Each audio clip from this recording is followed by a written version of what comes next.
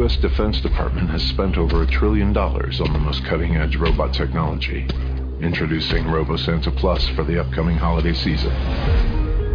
What are you going to do this fine Christmas Eve? I was potentially going to go meet up with a dude. I've blown him off twice already, so... Come on, get a drink with your old pal, Robbie. What's up with you two? Just grabbing a drink. I talk her out of some Tinder trash. You didn't talk me out of anything. To Christmas! Humbug. Ho, ho, ho! Merry Christmas! New animatronic state-of-the-art Santa Claus, featured at our own TW Bunkers, is now the subject of an international recall.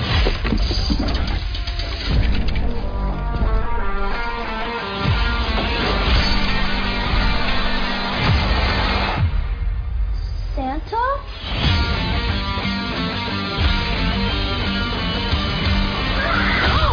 What? This guy killed the kid next door! Oh,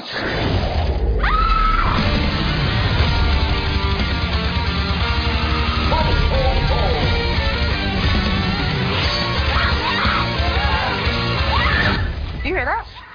Or what?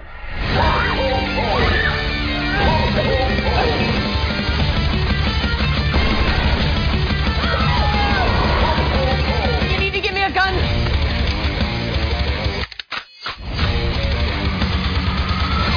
What is that? It's him. oh, Santa Claus? Yeah, it's Fucking fucking Santa Claus. Claus!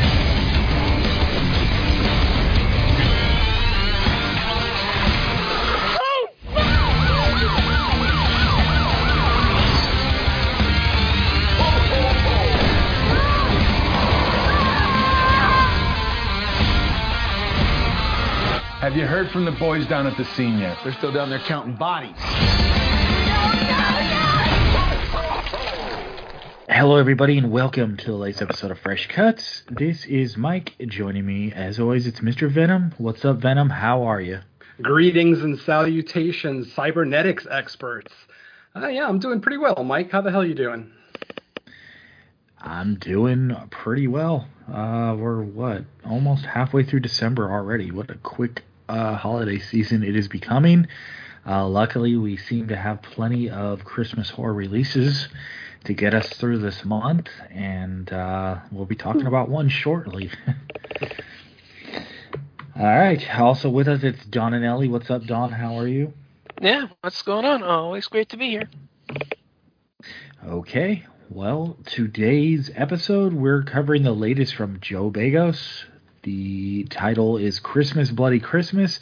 It is currently on Shudder, so probably I would have a hunch that a lot of people listening have watched it, or at least have access to watch it before listening to this episode. So I would suggest it, as always.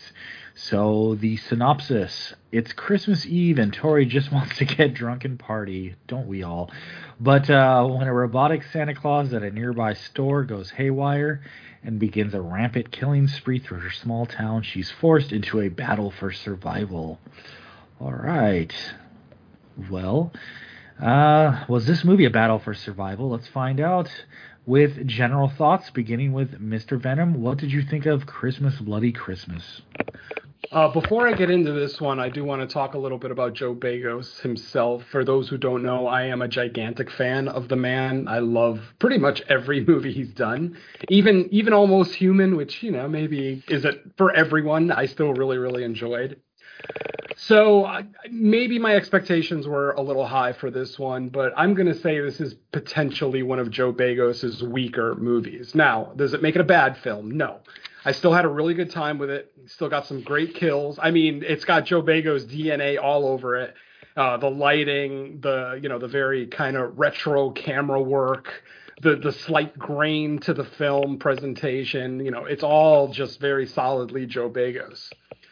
What we do get in this movie that we never got before, though, is tropes. Joe Begos movies generally aren't filled with tropes, and this one, unfortunately, we get some slasher tropes, we get some Christmas horror tropes, and then we get some tropes that I can't stand, which, we'll get into in the spoiler section. But yeah, I had, for the most part, I had a pretty good time with this movie. Great kills. Hard to believe that this is a robotic, quote unquote, Santa Claus, as he has pretty much full human motion throughout the film. The actor does try periodically to act robotic, but he almost always loses it. And there's multiple scenes that we'll bring up later on where it's like, yeah, that there's just no way that's a robot in there. But aside from all that, I feel like if you can shut off your brain, you should enjoy this one.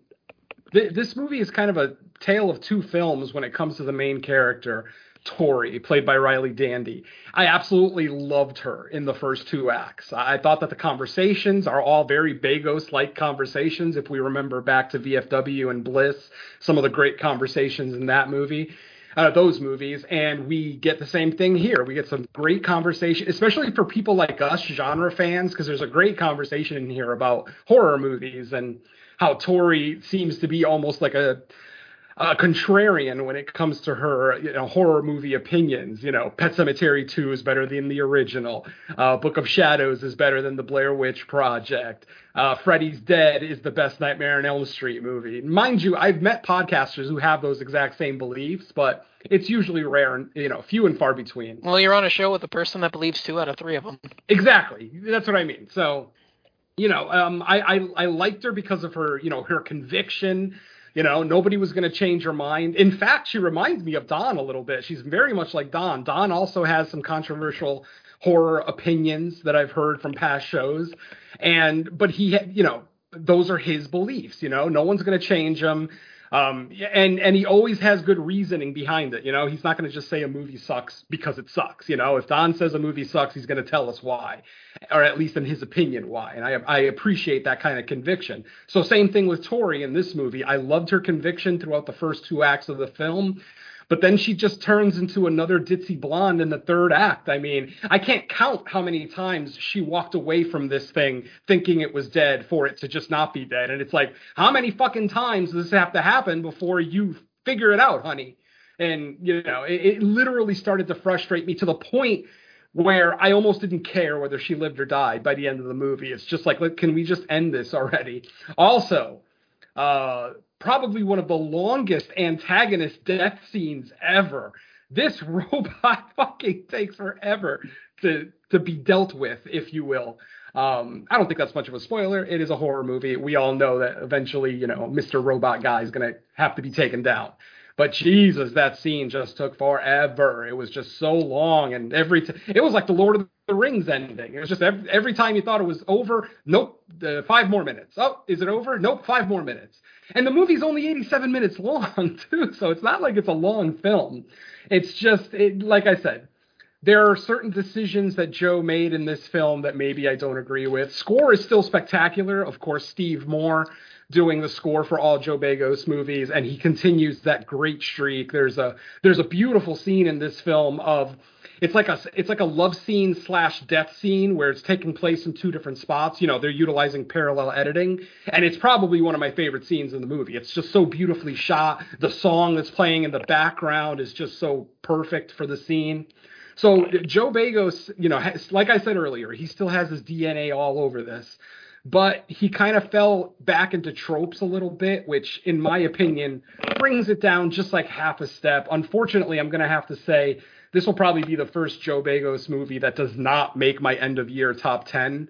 And that's saying a lot because pretty much all of his movies have been in my top 10 for their respective years. And unfortunately, I am going to have to rewatch this. I only got a chance to watch it once this weekend, with Christmas shopping and everything else. And I went to the theater to see it, too. I should have watched it on Shudder at least one more time before I started this, but, time restraints and all. So overall, I really liked the movie. I did. I really enjoyed this movie. Great kills, great score, great cinematography. Like I said, it's a solid Joe Begos movie, but it's just a half step below, his last couple of movies, which I thought were brilliant, but still a really great movie. Okay, let's kick it over to Dawn. What did you think of Christmas, Bloody Christmas? Yeah, I'm pretty much in agreement with a lot of what Venom said. First of all, kudos for the podcast of recognition, because that was one of the reasons that drew me to her was, she's got pretty similar taste to me. Rock on. So yeah, that was a pretty big immersion factor. But yeah, a lot of what he said is completely true. I do absolutely fucking love the first 2/3 of this. I had visions of this in my top 5 of the year just based on how good the first 2/3 of this thing are. Not just, I mean, Tori and, all of the stuff that I liked about her, but everything else that I got about the first 2/3. The conversations with her and her friends, the other group that they go to party with. A lot of the conversations back and forth there were incredibly immersive and incredibly entertaining, and I really enjoyed a lot of that. The Santa kills were fun. Nothing really groundbreaking, but it's really difficult because the massacre that takes place at the house, which is, I think, where the film kind of splits off. Up to that point, I'm in love with the film, but then after that, a lot of it just really comes unglued for me, and it's kind of I can't spoil it. That's the difficult thing, is that I can't really spoil it why I think it does, but I'm trying to piece together what I'm saying here, because I mean this is so weird. Why I can't say why I liked it is spoilers, but yeah, the final 2/3 of this just dragged on. The final third, I should say, the final third just dragged on, and it kept taking me out of it, and I wanted to stay invested. The Santa is just completely screwed up. A lot of the behaviors to this thing are just not robotic at all. The way it behaves, the way it interacts, the way it thinks, the way it calculates. I mean, a robotic Santa Claus is able to come up with just the traps that it does, is able to come up with the kind of, and I mean, it formulates plans. It formulates, it does things that a robot should have no knowledge of doing, and that's a huge thing for me. And I'm completely surprised that you never integrated one of your biggest rules, one that is actually the name of our chat group, because I was absolutely screaming numerous times throughout this, invoking the rule of yours that invariably is the name of our chat for this episode. If you would be so kind as to share with the class, because I'm surprised you didn't take it yourself. I kind of implied it with her constantly walking away. I counted at least 4 times in the film she walked away from this thing when she got it down. But I kind of meant to imply that, yes, unfortunately, Tori is a classic weapon dropper. Yeah, maybe I must have missed that, but yeah. Oh my God, it just was infuriating. I mean, she mentions numerous times that this thing is after us, kill it, and she just knocks it down and then just leaves. And it's like, girl, what are you doing? Kill this thing. Dump it in molten lava. Dump a firecracker down its ass. I mean, Jesus. I mean, it just got to the point, like you said, where it's, yeah, I didn't care after a while. It's like by the time they finally got to I mean, I think they go back to the bar where she works at one point. I mean, I think there's like 2 or 3 times, and even in that sequence, where the thing still comes to life. And it's like, yeah, Jesus, girl. And then, like all this activity with the cops, it's like, ugh, I hated the final third of this. It just, it dragged me out of the film, and it just ruined what had been one of the best films I'd seen all year, because I completely agree. The characters are so much fun. The gore's not great, but it's serviceable for what this kind of film is. The action scenes are great. There's several big confrontations with the robotic Santa that come off really well done, even if it's not exactly acting like a robot, but there's still in execution really enjoyable sequences. And the combination of blue and pink neon lighting with Christmas just looks fucking amazing. Mm-hmm. I completely was like, okay, this is just an absolutely beautiful look to this. I completely loved every time that we were walking around in this kind of a universe because it just looks incredible. But that final third, just wow. I don't know if it was just him getting to show off, if there was no editor for this point, if they ran out of funds and they just said fuck it, let's just use every bit of footage we have. I don't know, but yeah, that the final third is a distraction, not enough to completely derail it, but I mean, yeah, this comes down several points for me. But yeah, to go into any further would probably spoil this, but no, I'll just probably leave it at that. But yeah, it should have been a top 10. I was thinking top 5, but I don't know. For me, because I probably ranked the Fresh Cuts films for the year-end list, maybe it'll show up. More than likely, it could be an honorable mention, depending on revisiting at least 2 or 3 that I'm kind of on the fence about. But like I said, just leave it at that. Yeah, and that was part of what I was also implying about the Joe Begos aesthetic. The beautiful color palette in the film, the oversaturated colors. I mean, it's all just, just top-notch Begos. And so even if this story doesn't really work for you, because it is a flimsy setup. I kind of forgot to mention that was one of my pet peeves, too. This is a very flimsy setup. We basically get one line on a news report on the television to explain what's actually happening with all of this. And it's like, I guess it's enough, but I still would have liked to have seen a little bit more. But at the same time, it's an 87-minute movie. You're not going to jam it full of information. Leave it a little. Yeah, but you probably could have taken 1 or 2 out of those, fake endings and replace that with a bigger sequence explaining what's going on. Exactly. Yeah. So obviously, it seems like Don and I both feel that this is an imperfect Joe Begos movie, but still worth watching. Go ahead, Mike. I'm sorry.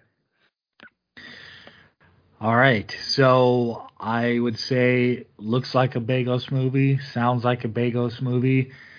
It hits almost the marks that I want in a Begos movie. I mean, it's kind of hard to categorize because he still is pretty early in his career. He definitely has a pattern that's developing. With the cinematography, which I think continues into this movie. I love the score. There was a few times during the movie where, it just starts booming, and I really love the sound design.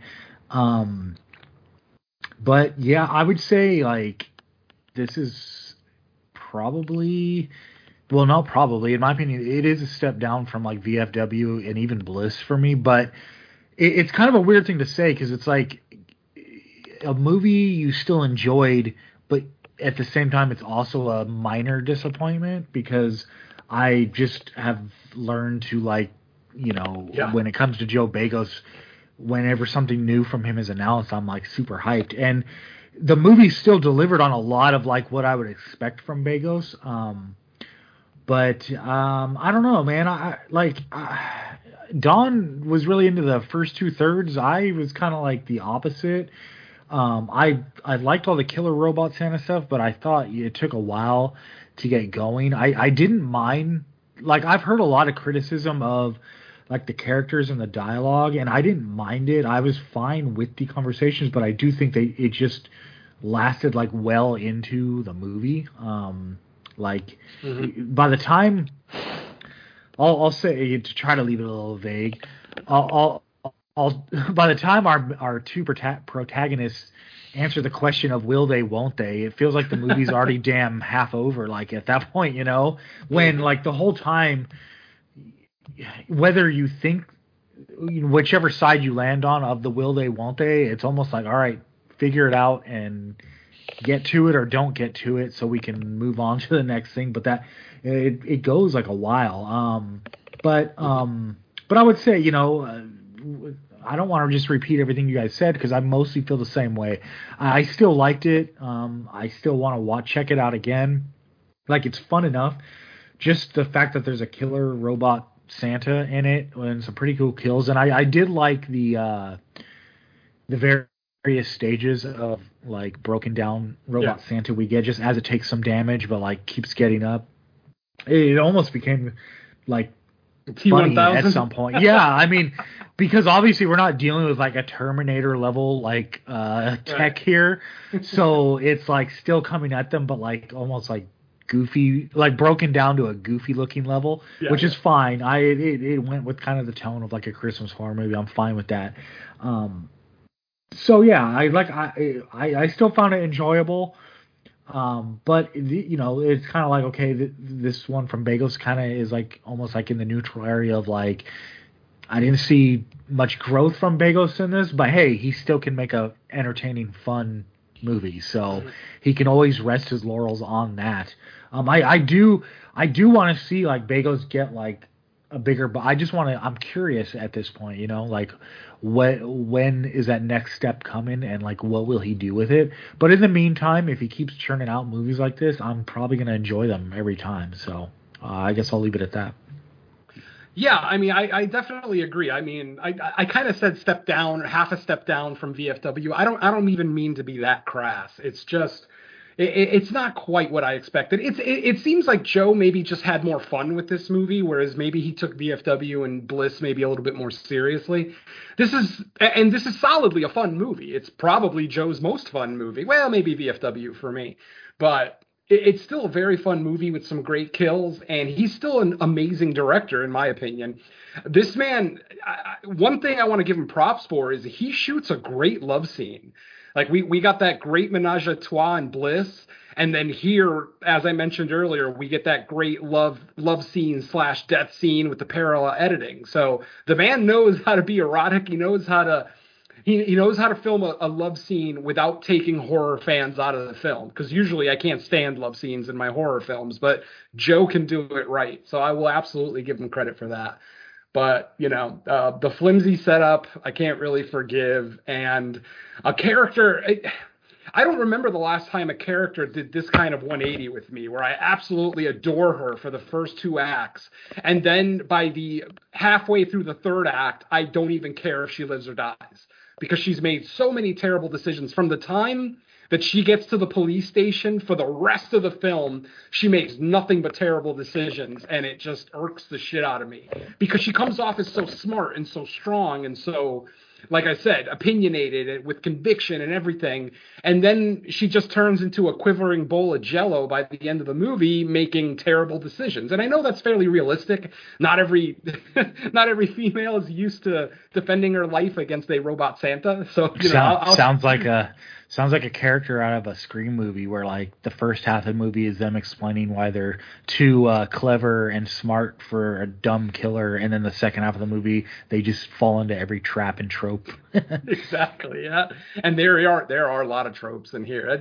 Like I said, that's probably going to be the biggest disappointment for me. It's a minor disappointment, but it's probably the biggest one of this film. Is just that it's so tropey. Joe Bagos, I've never known him to be tropey. I mean, a little bit in Almost Human, there were some stalking, stalker tropes in there. But since the Mind's Eye, Bliss, VFW, he's never leaned on tropes, and he does in this one. And, obviously, I'm a 50-plus-year-old horror fan, folks. I've seen a shitload of horror, as we all have on this show. And it's just, when I see a director with this kind of pedigree, like, maybe this was just a paycheck for him. I don't know. I would almost have more respect for it if that was the case. If he was just like, oh, I just wanted to make a movie in like 3 months that I could put out, and, whatever. There could be some kind of business reasoning, like maybe it was the last movie of his current contract or blah, blah, blah. There's 1,000 different reasons why this movie might feel slightly subpar to his last few movies.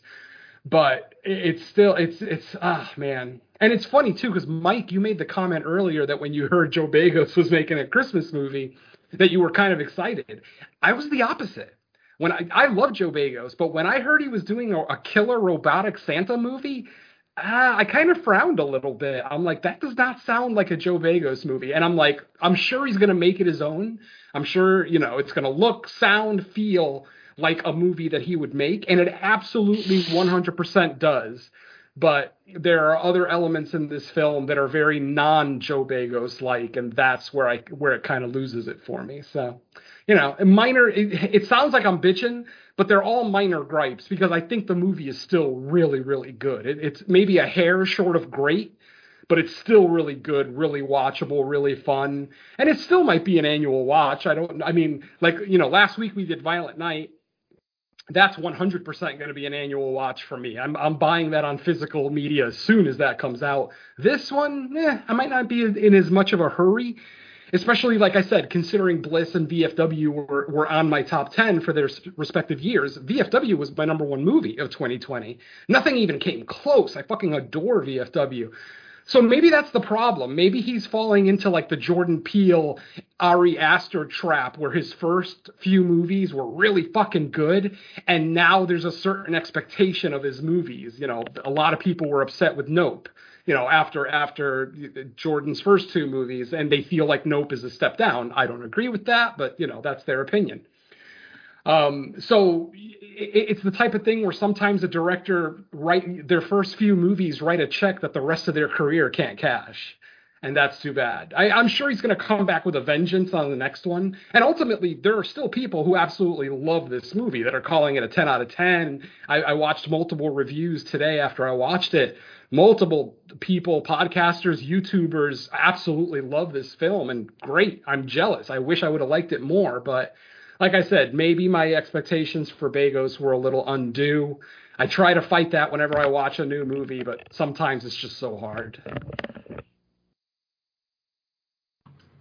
Yeah, that's how it goes. I think I agree. I mean, and I feel like this might be like his kind of most straightforward movie because Bliss had a lot kind of going on with it. I felt he like the whole LA underground art scene was an interesting like setting for it. VFW,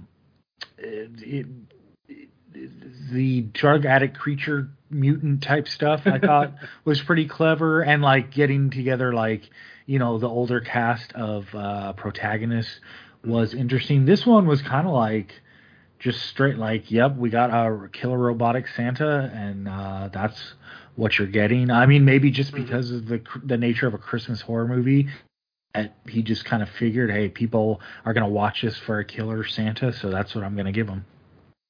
Yeah, and we definitely get that. I mean, there's no denying that. Like I said, this is a pretty cool Santa.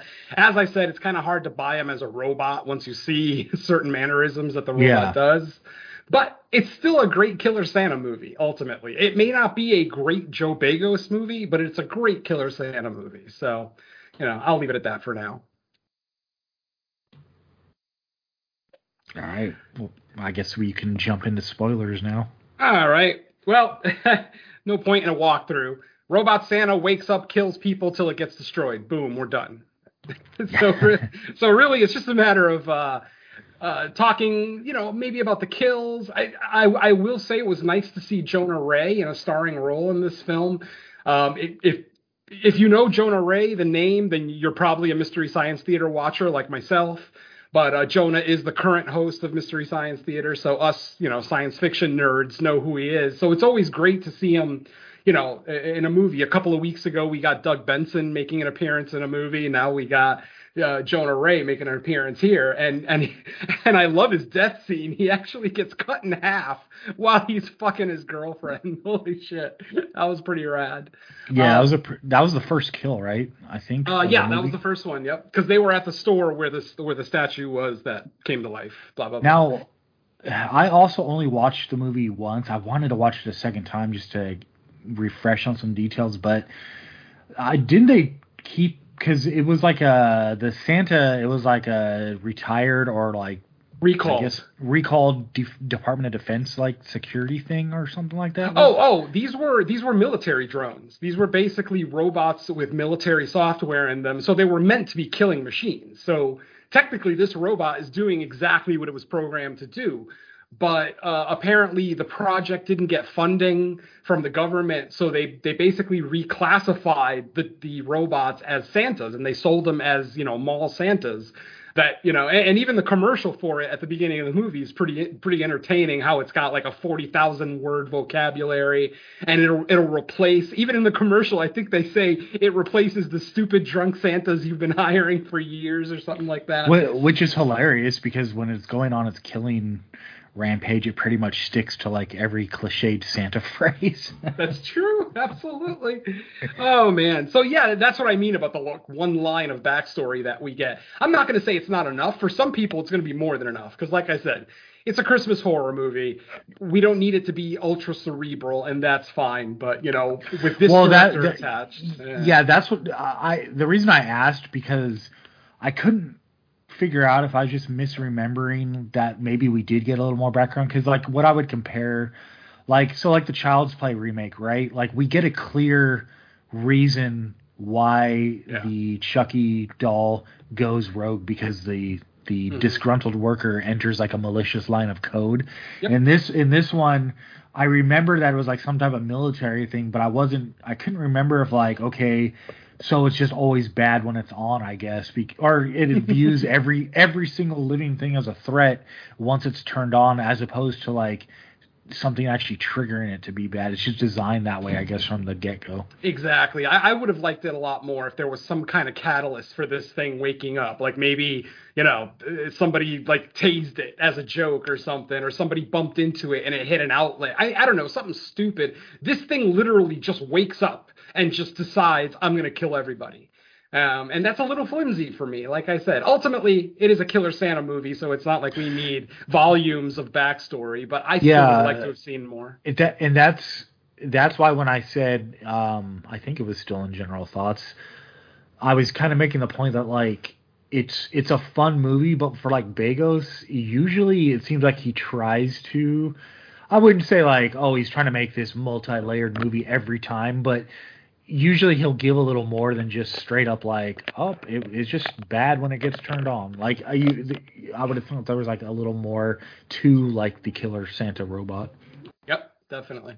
It was also cool to see Jeff Daniel Phillips in here and kind of make up for the terrible Monsters movie that we got earlier in the year.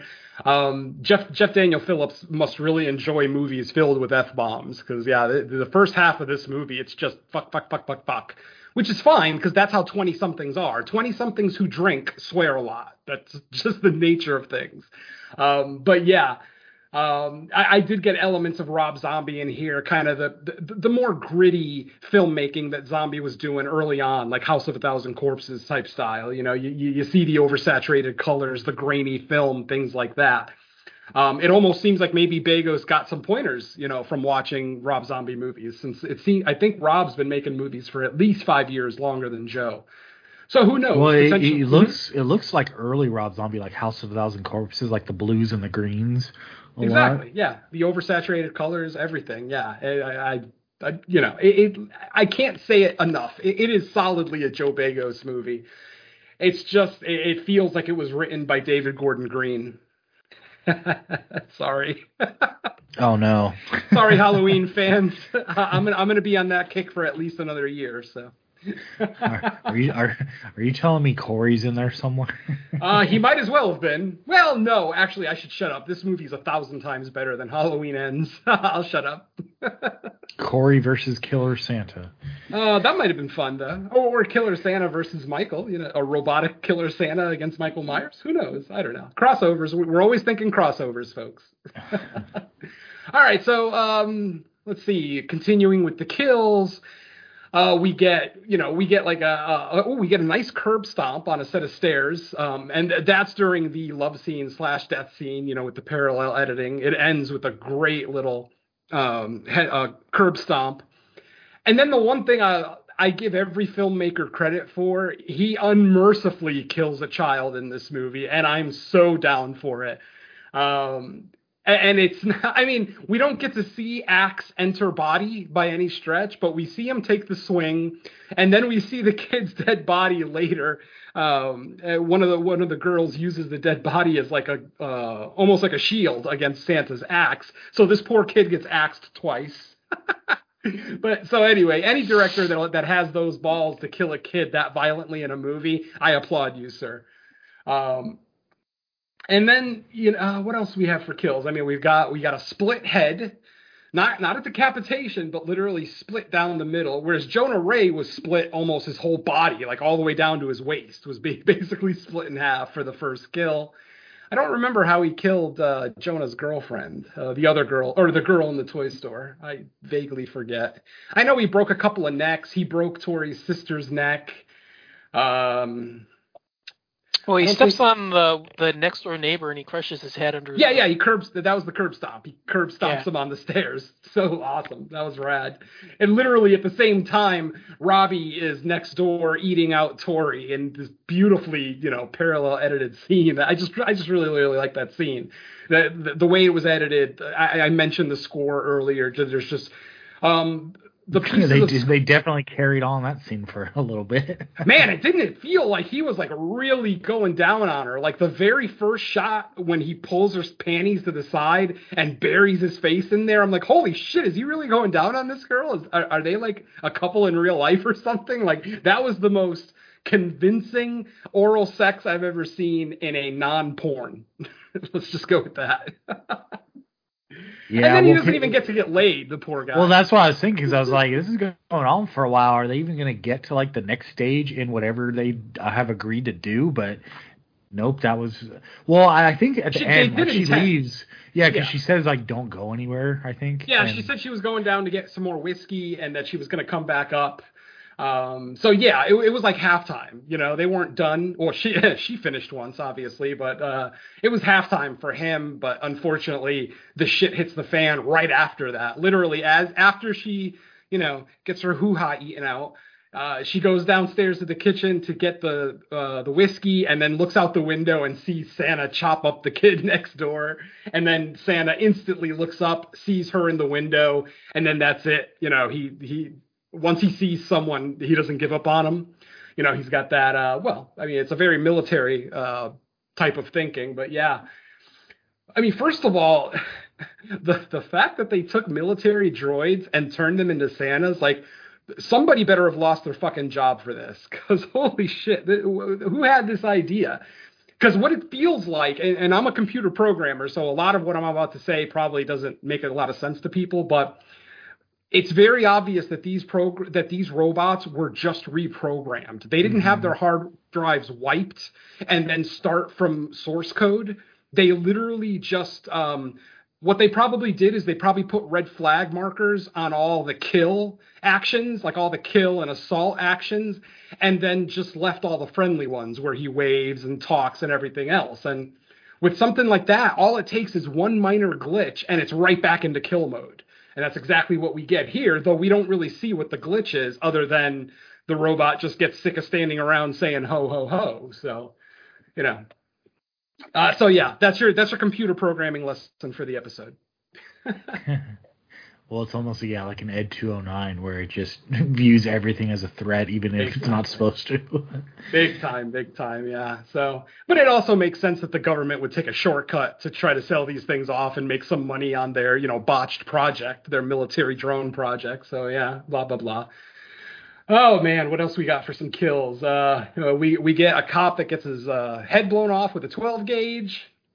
One of the reasons that I really start to lose my like for Tori is that she literally witnesses this thing take about a half dozen shots with a shotgun.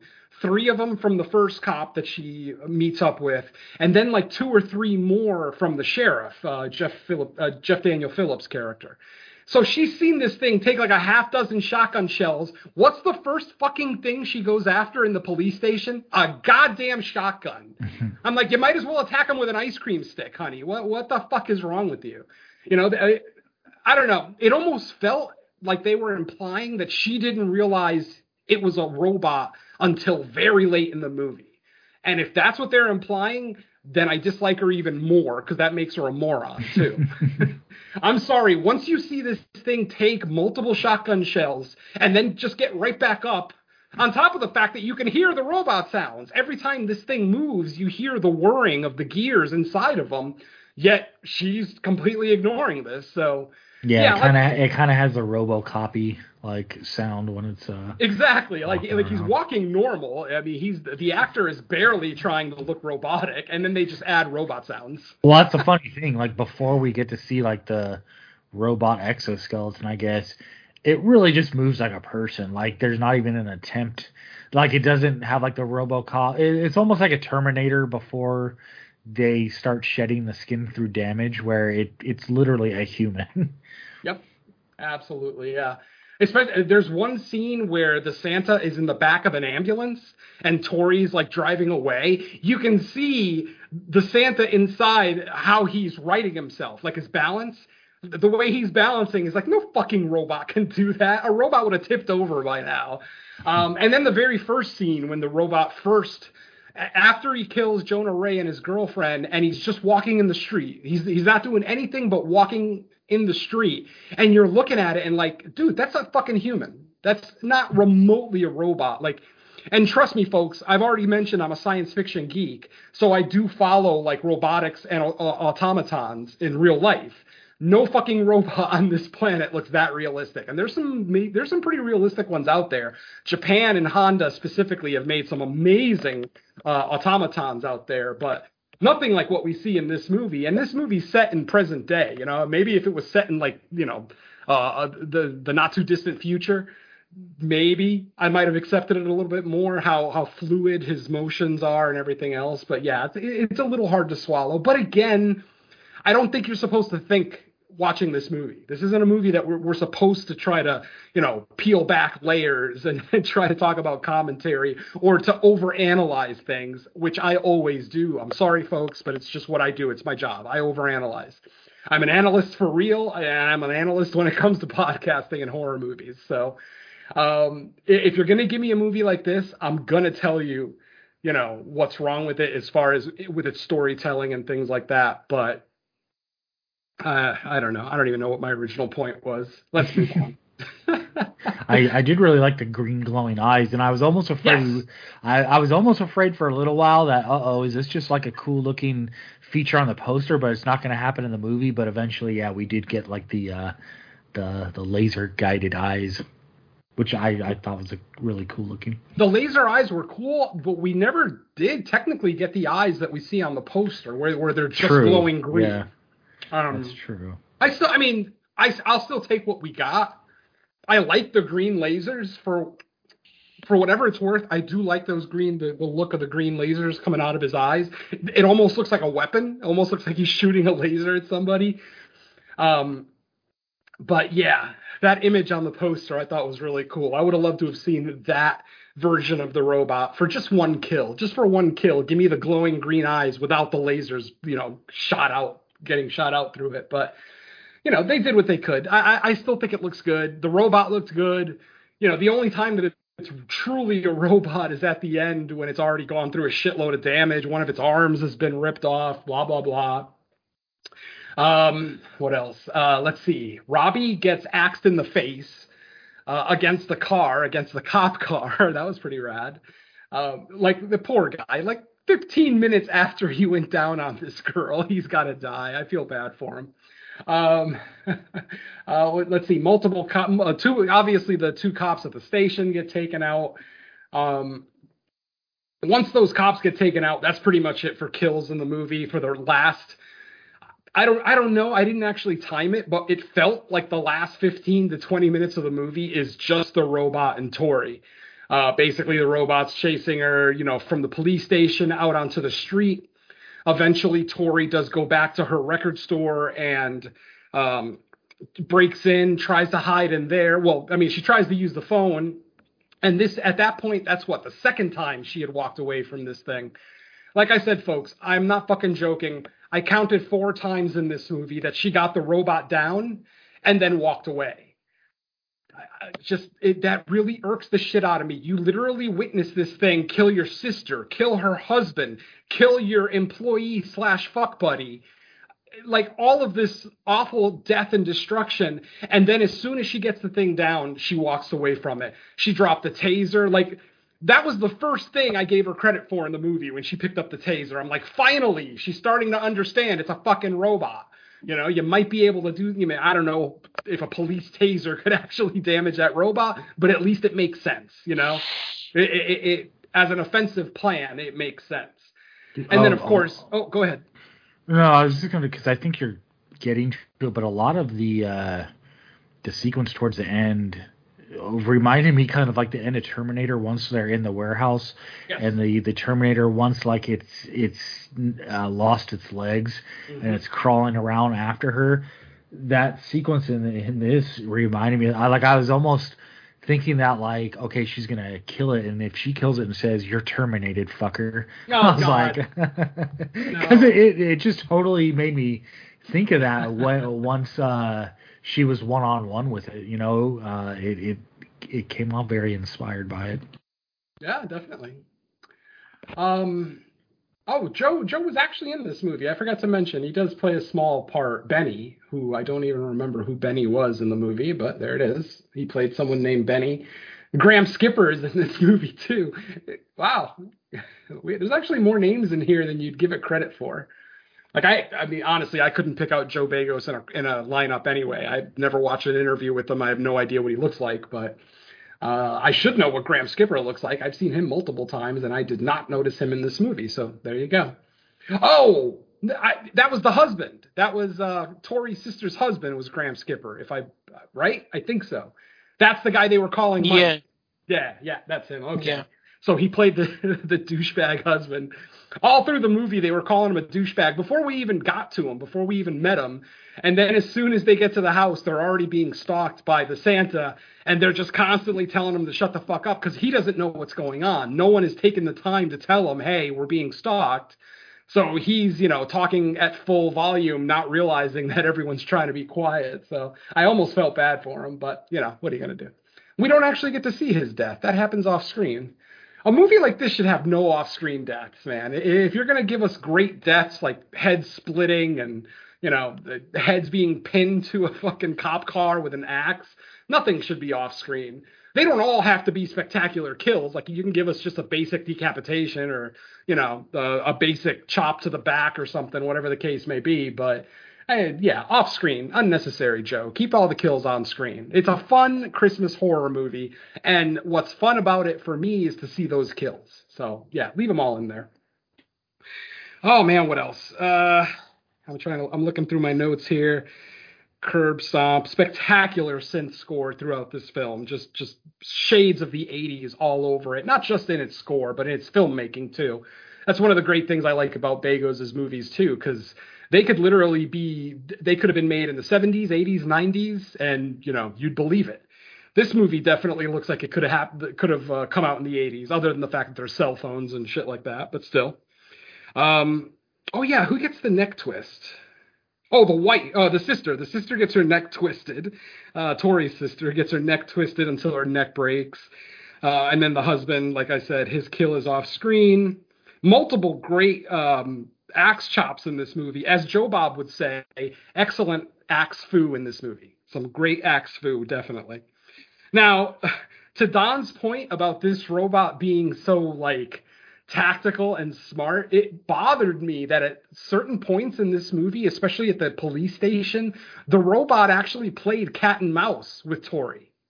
Like, did you notice how he knew that she was under that desk? Like, he looked over, saw her there, and then he walks up to the desk, and rather than just flip it over like he had been doing with all the other desks, he actually walks away, making Tori think that, what? He didn't notice me? So it's literally him fucking with her. It's like, how does a robot come up with that kind of douchebaggery? Yeah. So yeah, Don had it right. This robot's almost too smart for its own good. It almost felt like it was enjoying it sometimes. It's not like it cracked a smile or anything like that. But like I said, when it was playing cat and mouse with Tori, I'm like, are you enjoying this? Like, what is going on here? I love the balls that Tori had for lighting a joint in the bathroom of a police station. Like, that's some balls right there. I don't know that I could ever do that, but good job there. And then in the very next scene, she drops her goddamn weapon. Multiple times she drops her weapon in this movie, but the one that really pisses me off the most is when she gets the car on top of Santa. At one point, She drives a police car into another car. That car then flips over onto Santa. So he's pinned on the ground. And what does she do?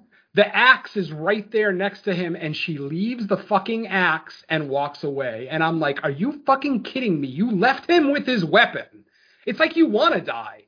It really bothered me. Little things like that just really irk the shit out of me. Also, how did she not get electrocuted when she stabbed it with He-Man's sword? Did you notice that He-Man's sword didn't have any protection on the hilt? It didn't have a leather. I rewound it and checked. It was solid metal all the way down to the handle. Nothing grounding the handle. Nothing protecting the holder from electricity. She literally stabs this thing. We see electric sparks everywhere, but she's completely unaffected. So again, some suspension of disbelief there. And yeah, like I said, ultimately the longest fucking antagonist death that I can remember. I can't remember a horror antagonist taking this long to die in a single scene.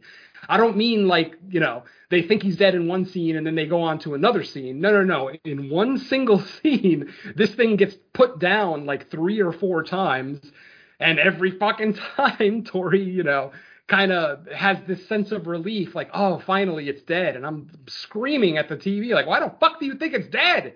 It's a robot.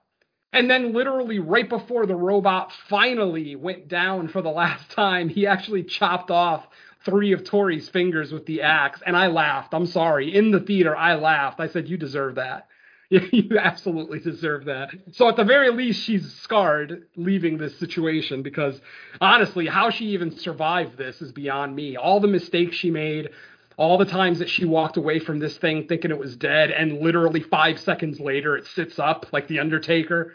It's nah, dude, come on. You're going to learn your lesson eventually. And like I said, the fact that she kind of relied on guns at first, it's you're dealing with a robot. You know that it's a robot at this point. Why are you trying to shoot it? Figure something out. Like I said, she grabbed the taser. Good job. She started the sprinkler system in her record store. Again, good job. See, now she's thinking. By that point, though, she had already lost me. It was going to be really hard for her to win me back. And unfortunately, she never won me back. So, Tori is our only survivor for the movie. Pretty much everyone that we meet in the film is wiped out.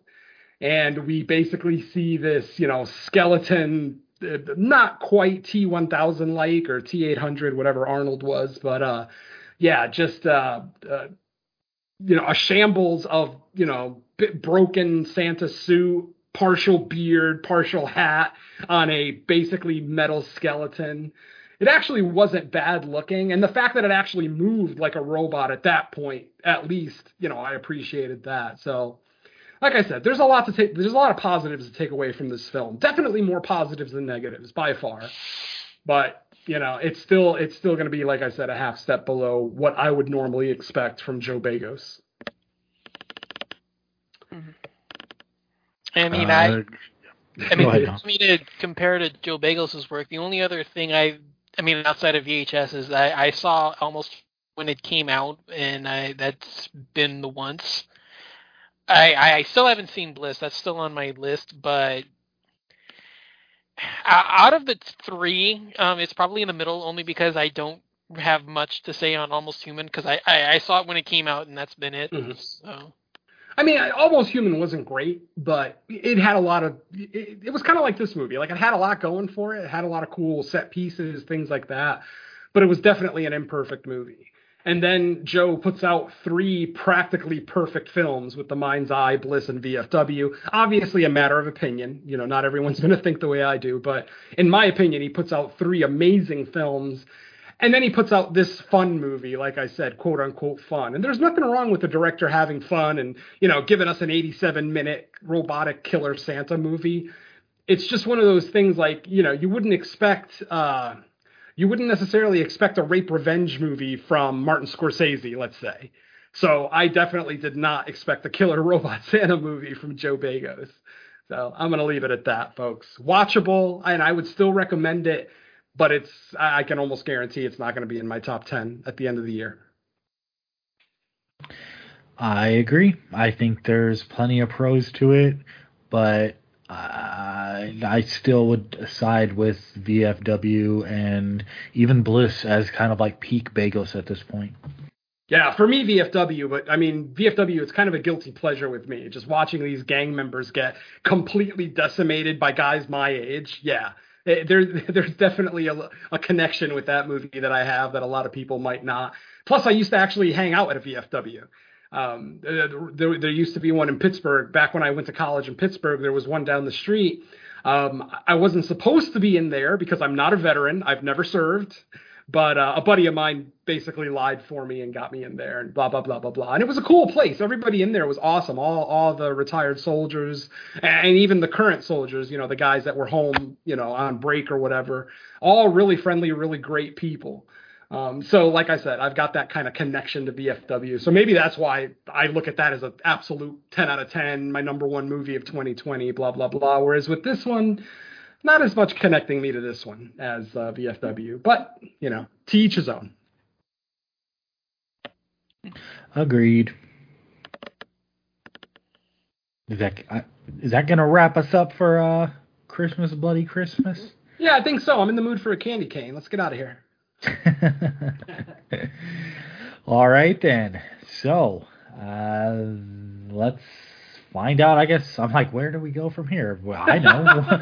Find out where else people can hear us. So, Venom, what do we got that's out and new? Thank God we haven't done this show for 4 years, huh? You might have forgotten our format. Yeah, I know. How about that? All right, what do we got next? The main show, yes, finally, No More Room in Hell, episode 49 is out. It is official. We looked at Derek's picks on that one, City of the Living Dead and Cemetery of Terror. We also have some cool conversations because it's our first show in like 2 months, so we have some cool, longer opening segments than usual, just kind of catching up with everything. Let's see, Creature Comforts, episode 14 is the last episode that was available, right? Or no, 13 was the last one that was released. We have recorded episode 14. And once again, only for the second time in the history of the show, we've looked at a brand new movie, like literally within the week of its release. And that is, of course, Troll on Netflix. I'll give you a little bit of a spoiler. I really enjoyed it. I think everybody should watch it. I had a really good time with it. It is Norwegian. It's like half Norwegian, half English as far as language goes. So there will be some subtitle reading. But I talk about on the show why I love when movies do dual languages, you know, so check that out. Fun show. I liked it a lot, too. Yeah, I mean, I think we all on the show really enjoyed it, you know. Beautiful effects. I mean, I was comparing it to Kong Skull Island multiple times during the review because there were scenes in here, you know, even though, yes, this is a big budget movie from Norway, the mere fact that it's from Norway, I would never expect those kind of effects, those kind of just gorgeous effects. And they are gorgeous in this movie. So yeah, go ahead and check out Troll if you get a chance, and check out episode 14. Once that is out, I already gave you half the review, but yeah, I'm still in the editing process on that one. So I will have it out before Christmas, definitely. Crystal Lake Gift Shop, little bit of a hiatus. Obviously, we kind of had a busy October, and it looks like December is also turning into another busy month for us with guest spots. So we may not do another episode this month, but I would say count on January, us coming back to the gift shop there to talk some more Friday the 13th, the series. And then my one guest spot that I can talk about that was finally recorded, that's probably 2 months overdue since I was supposed to do an October episode with Cut to the Chase, but unfortunately, you know, time got away from us. But I finally did get a chance to join them on 12 Days of Chasemas. And my movie was 1972's Whoever Slew Auntie Roo. Wow, that all rhymed. That was cool. So yeah, check that out. I'm not sure if that episode's out yet, but if it's not, it should be out shortly. Once again, had another really great time with it. And I love Shelley Winters, so you probably can tell what I'm going to say about the movie. And I think that's it for me, Mike. All right, Dawn, how about you? Yeah, number 14 of Creature Comforts is recorded. Yeah, we just did that one a couple days ago, and it was a ton of fun. You know, not just the conversation, but the movie itself. So definitely look forward to that one. I will be. I thought we were supposed to be recording Cut to the Chase because my film is Christmas Bloody Christmas. So kind of review. Yeah, kind of one of the reasons why I kind of kept my thoughts to myself there, just so that way I could have a little bit more to discuss without sounding like a broken record on that show. But yeah, that one was supposed to have recorded yesterday. Apparently, plans have changed, and that's going to be a little bit later on in the week. So I'm not sure when that's going to come out. And the only other thing for me is the first month of Horror Countdown is already recorded. So I've already got 4 episodes in the can. None of them have been edited, but they're already recorded. And definitely looking forward to that because we have some very fun topics coming up for that one. So yeah, since... I'll save it. No, I'm not going to reveal anything there, but no spoilers. Yeah, that should be coming to you sooner than you think. So definitely be on the lookout for that. But other than that, the only other thing is a few guest spots coming down the way as part of crossovers with my show. But since we haven't even recorded their version yet, and they're coming up in January, nothing to discuss there. But look for some more guest spots coming up just as soon as the year rolls over, I guess I should say. So that's pretty much it for me. All right, yeah, for me, just No More Room in Hell, number 49 is available now. And other than that, I should be recording my guest spot on Chasemas pretty soon, I would say. Possibly this week. And then for the main show, probably, I think we're doing a Christmas commentary on something. We got to pick a movie, but those are usually easy to put together. And I think that's all I currently got that's out there. I kind of got sidetracked with the Watch This Movie mic just because it was already kind of like a low priority and just busy parts of the year. So maybe in 2023 I'll try to bring it back and start grabbing some more guests for that. And yeah, that's all I really got. Is there anything theatrical this week? I don't think so. Is there? Like Mean One. What's that? Mean One. The Mean One. Oh, the Mean One. The Grinch. Yeah, movie. I think it's the Grinch ripoff. I mean, if there's nothing better, I guess. I'm not excited to see it, but I mean, then again, I did like the Banana Splits, so maybe it'll surprise me. Yeah, I'm just saying. Right, I mean, just to keep it in with the holiday theme, I think that's kind of like the other big one because I noticed that there's like 3 or 4 that just dropped on Tubi, like Nutcracker Massacre and like Curse of Jack Frost or something. Oh yeah, I talked about the Curse of Jack Frost on the last main show. It was one of my What We've Been Watching movies. Yeah, I wouldn't recommend it. Well, I like the studio. I know I've pretty much watched everything that the studio that made it has done. So yeah, I mean, I cut it some slack, and I did enjoy parts of it, but my biggest issue with it was Jack Frost's voice. I hated his voice. It was so loud and booming, you couldn't even really tell what he was saying half the time. I ended up having to turn subtitles on for a couple of his lines. The kills are okay, pretty bloodless. You know, it's almost like a PG-13 movie. Oh, I know the studio. I mean, I've seen I've seen their work, so it's not like I'm really expecting much. I mean, there's probably like cutaways or what is it, like CGI, if there's anything like that's actual physical contact. There's very little physical contact. That's what I'm saying, is that if there is physical contact, it's CGI, right? Pretty much. I mean, it's such an unmemorable film. I've already forgotten most of it. I watched it like 2 weeks ago. Well, I'm saying I'm familiar with the studio that made it, so I mean that's kind of one of the things. Yeah, I mean, if you're already aware of the kind of stuff they do, you'll probably like it. Like it's the same thing when I go into an Asylum movie. I know what I'm in for, so I end up not hating them usually, unlike Mike. Well, if we're not like forcing ourselves to stick to like holiday theme stuff, there is like a movie dropping on Prime, I think on the 16th, called Nanny. That's getting good buzz, actually. Yeah, it's getting good buzz. I actually went to go look it up today because I didn't realize. For some reason, I thought it was already out there available, but then I went to Amazon Prime and said it available. It was either the 15th or the 16th. So that would be the end of this week. So if we can't find anything else, that's the option. Yeah. And then we will end the year with Scare Package 2. That's right. That's the one I'm excited for. Not that Scare Package was some masterpiece by any stretch, but it was a guilty pleasure for me. I really enjoyed it. And any movie with Joe Bob in it, I'm down for. And I think there's going to be a lot more to like here because I think they have a stronger cast of directors. Nice. I thought you were going to say a stronger cast of derelicts. I was like, damn. No, I'm saying there's a stronger collection of directors. Yeah. That's awesome. Cool. All right. Well, with that, we're going to get out of here. So thank you, everybody, for listening. We will catch you next time. Let's say bye to our listeners. Later. And for the second week in a row, folks, please stay off the naughty list. It's just not worth it. Yeah, ex-military does not mix well with retail, I guess.